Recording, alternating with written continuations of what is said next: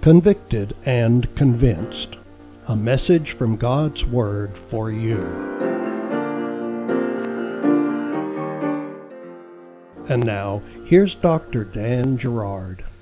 Our theme for this sermon series is focusing on how we can be people of excellence.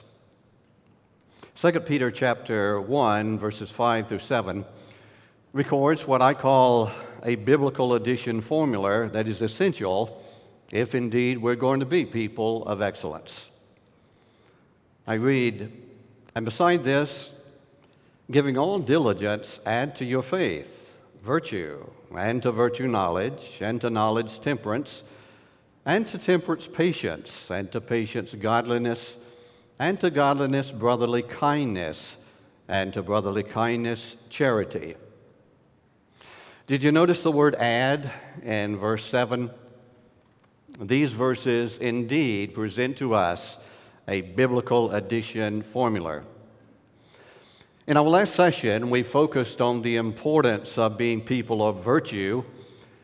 And in this session, we're focusing on adding to our faith so that we can be people of knowledge. Look again at verse number 5. "And beside this, giving all diligence, add to your virtue knowledge." The knowledge referred to in this verse has to do with both the facts of life and also the aims of life, so that you and I might live more efficiently. Both the Bible and history are filled with accounts of individuals who had facts about God, facts about themselves, facts about others. And yet, despite the facts, they did not practice an ethical relationship with God, an ethical relationship with others, or an ethical relationship with themselves.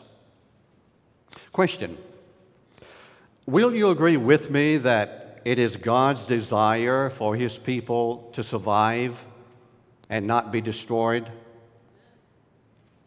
Let me repeat that question in case you did not get it. Will you agree with me that it is God's desire for His people to survive and not be destroyed? We need and we must underscore in our minds and in our hearts the importance of knowledge being a vital part of this biblical addition formula. Look with me at Hosea chapter 4 and verse 6. In this passage, God is speaking to physical Israel then, and God is also speaking to spiritual Israel today. Underscore, "My people are destroyed for lack of knowledge." Now, let me pause there and ask you the question: who is being destroyed? One more time, who? One more time, who? My Bible says, "My people are destroyed for lack of knowledge."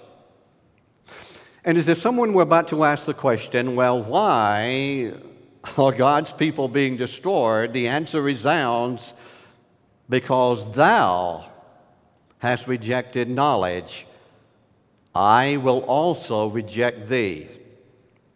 Now, don't raise your hands, don't nod your heads, but is there anyone here who wants to be rejected by God? I don't think any of us do we? You see, knowledge is very important if you and I are going to be people of excellence.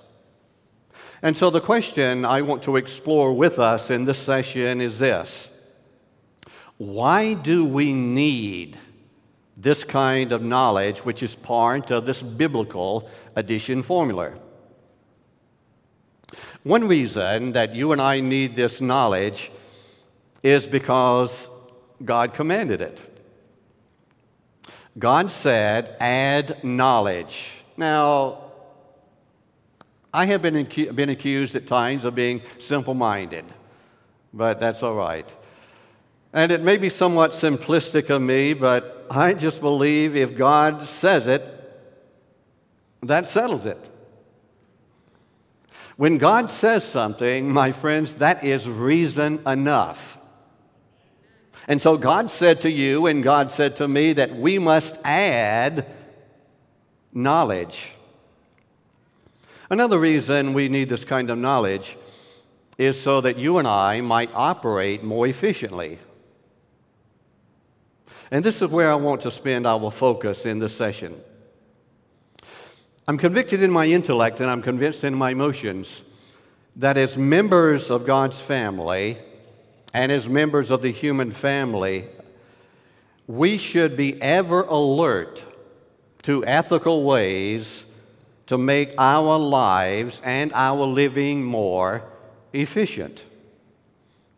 I want to share a few ways this kind of knowledge will add to you and to me being more efficient.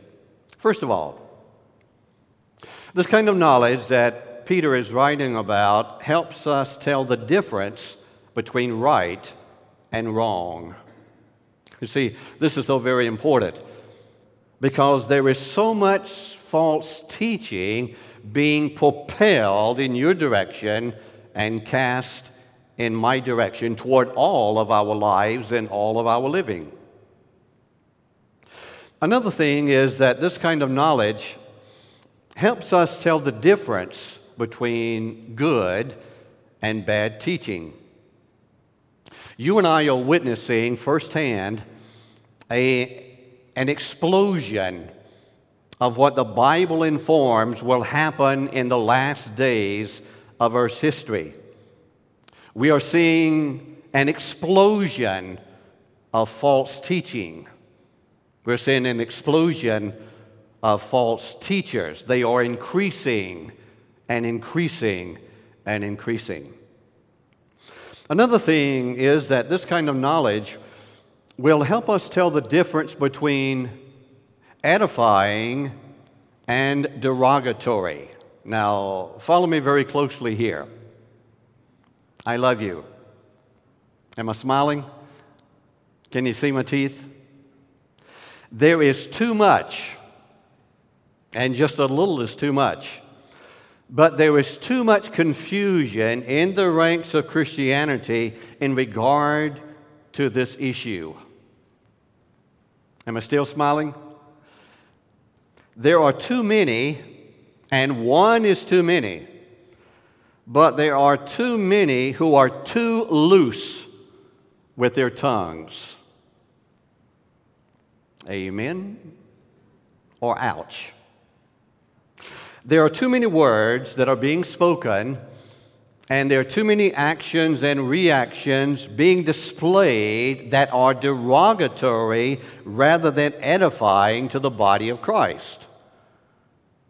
And this kind of knowledge that Peter is talking about will help give us insight in how we can be more reflective before we speak and before we act.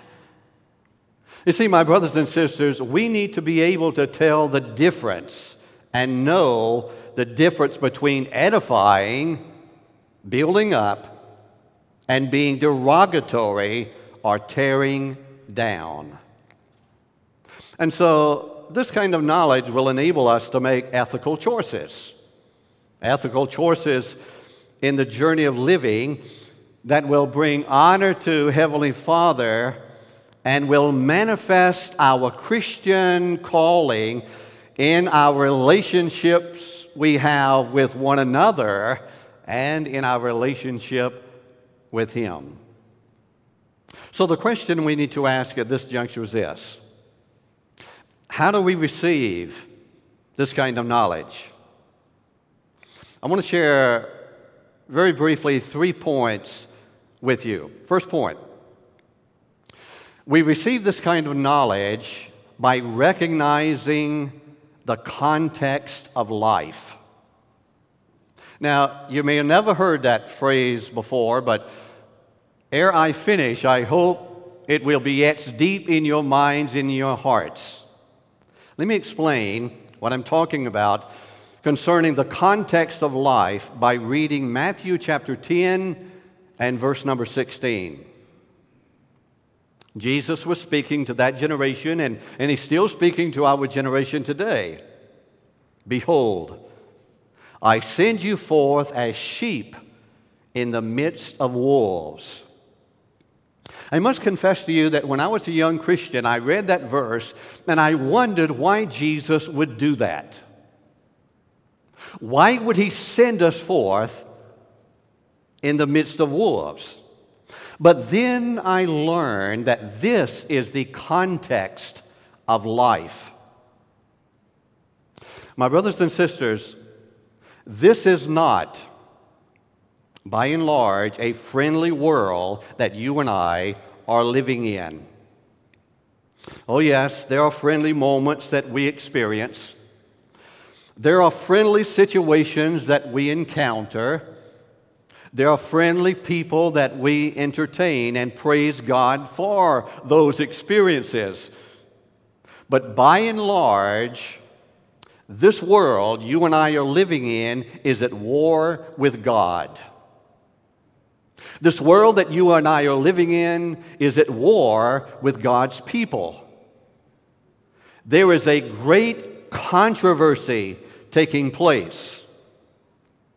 And the animosity that is being exhibited and manifest toward God and God's people is becoming bolder and broader. You see, this is the context of life that you and I are living in. And Jesus said that he would send us into the midst of wolves. And make no mistake, be knowledgeable. There are wolves that want to devour you and want to devour me. They want to devour us because we are sheep in the fold of that gentle, great shepherd that the group sang about just a few moments ago. But praise God, as dismal as that may be and seem, God has not deserted us without a defense mechanism. There is hope, and the hope is the knowledge that Peter wrote about. Let's continue reading in Matthew chapter 10, the B part of verse number 16. Behold, I send you forth as sheep in the midst of wolves. Underscore, be ye wise as serpents and harmless as doves. God desires for you, and God desires for me to be victorious. God does not want the context of life to defeat us. The world you and I are living in is at enmity with God.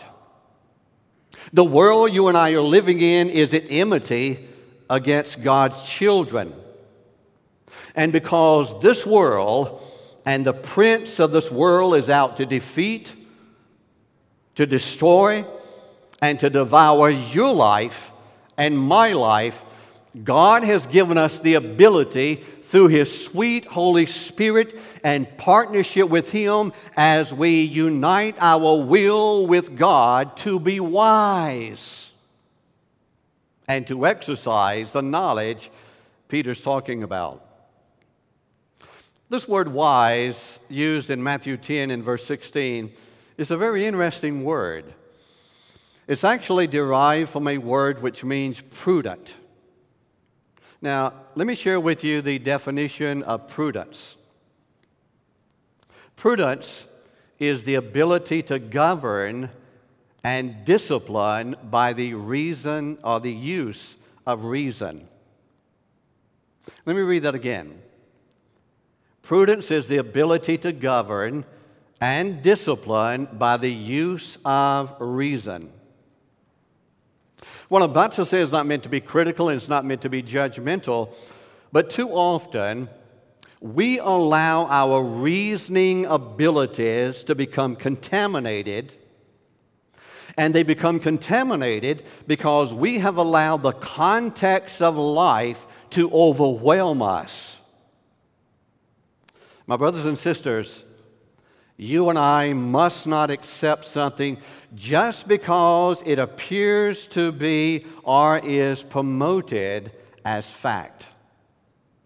You see, prudence is discretion, and prudence is caution as to the danger or risk. And there are dangers all around us. But you and I do not have to be overcome by that danger if we are wise, if we are prudent, like a serpent. Have you ever wondered why a snake is constantly flicking its tongue out? You ever thought about that? You ever done any study in that? I have. A snake sticks out its tongue to collect data. Now, what is data?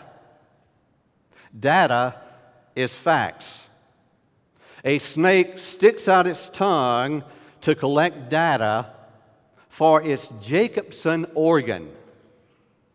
The Jacobson organ is located in the front of the snake's mouth, and it functions as a chemical receptacle.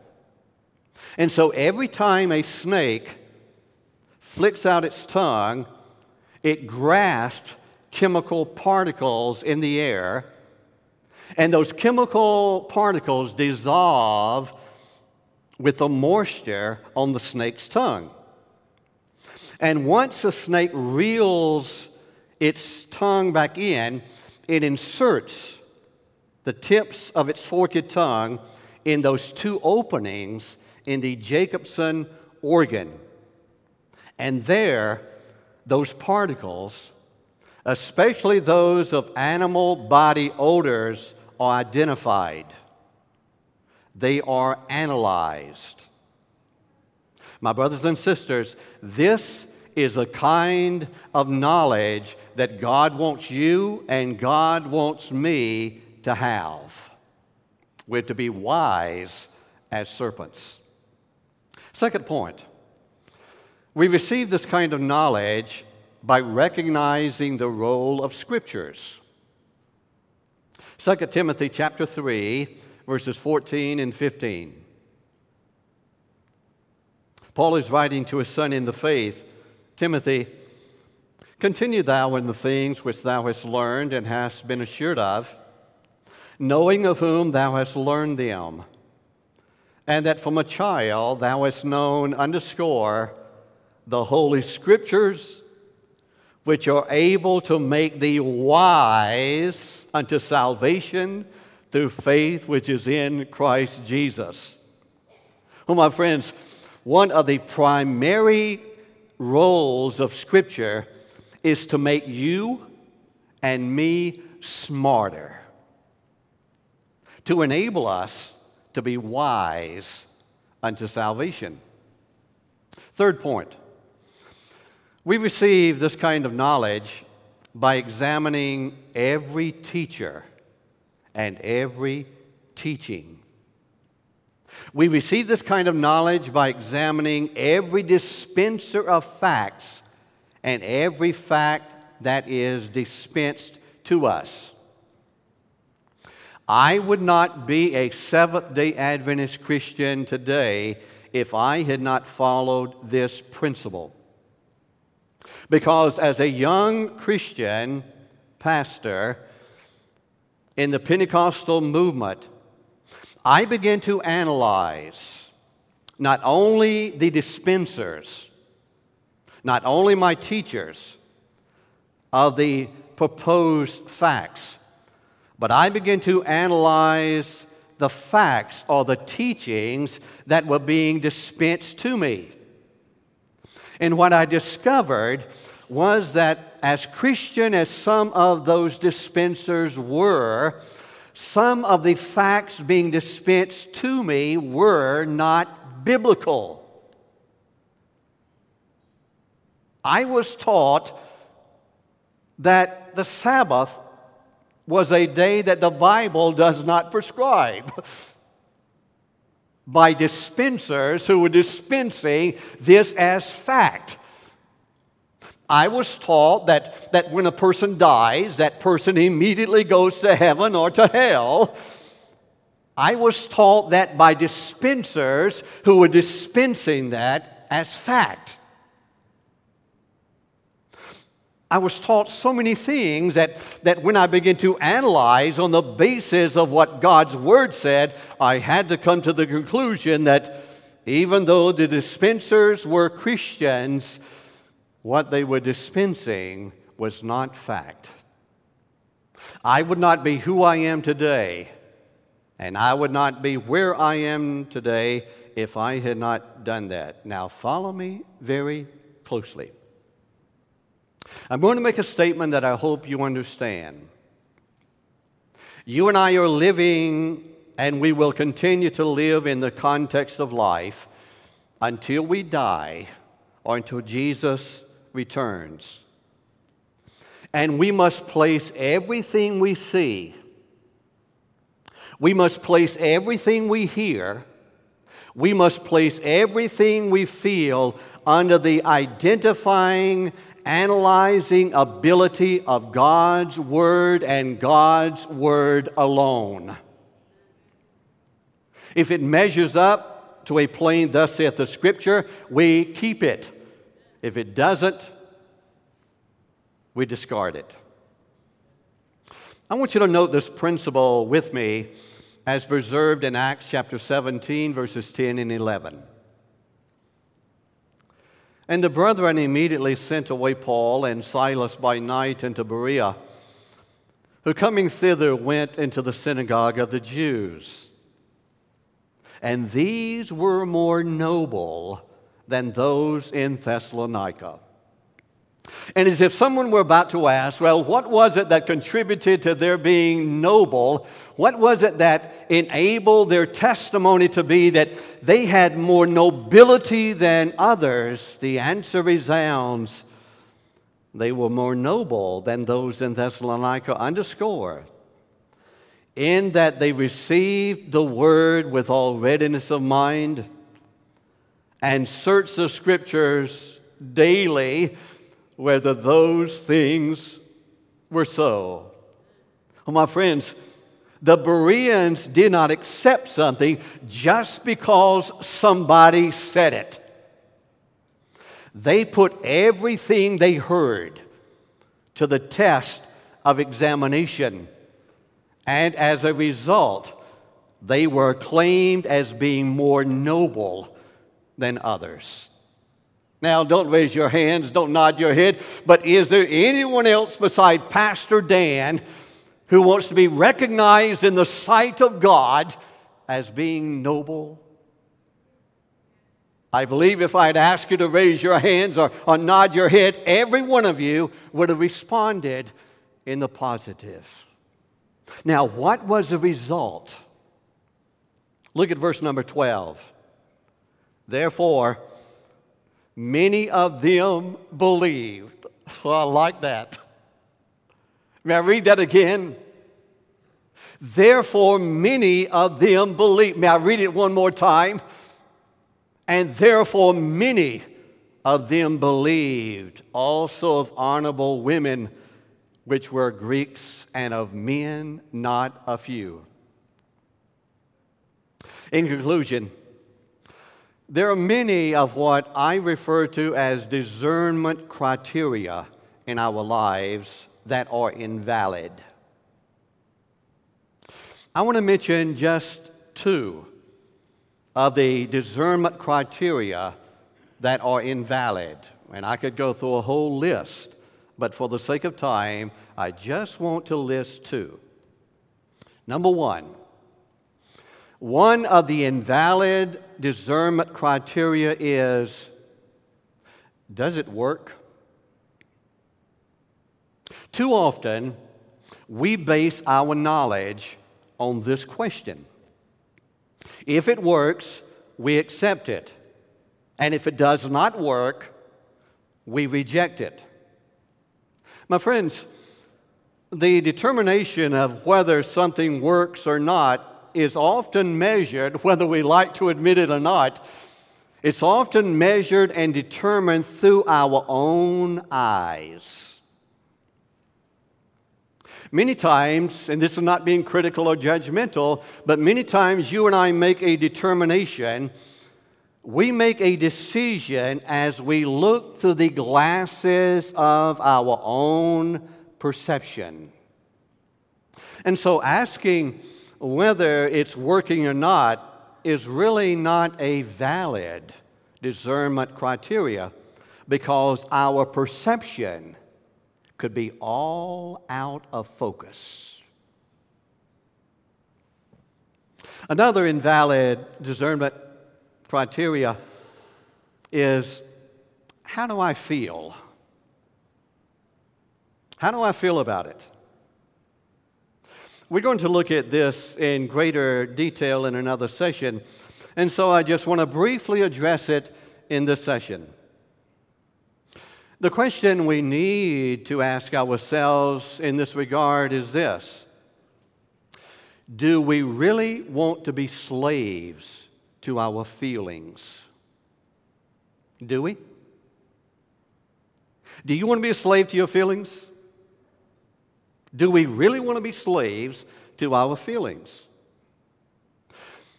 To be sure, feelings are a vital part of humanity. God created us with the capacity and ability to feel. But my brothers and sisters, even though feelings are a vital part of humanity, feelings are not to be the engine of the train. Fact is the engine of the train. Feelings, that's the caboose. You and I are to place our faith not in feelings, but we're to place our faith in fact. Because when you and I begin to act and we begin to react according to how we feel, when feelings become our discernment criteria, the train is set up for derailment. You see, the Bible, and the Bible alone, is the true criteria. And you and I gain the knowledge that Peter is speaking of in 2 Peter chapter 1 and verse 5 as we place our faith in the fact of God's Word.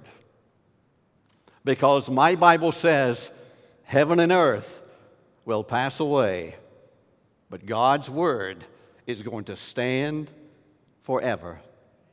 And placing your faith, placing your trust in the true criteria, the fact of God's Word, will enable you to be a person of excellence. God grant that we have a revival of the desire to be a knowledgeable people. Heaven and earth